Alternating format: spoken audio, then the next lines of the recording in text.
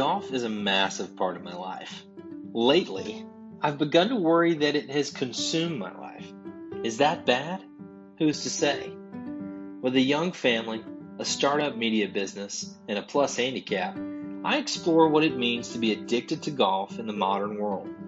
On the show, I dive into the good, bad, ugly, and glorious in conversations with folks battling to find a balance between golf and everything else.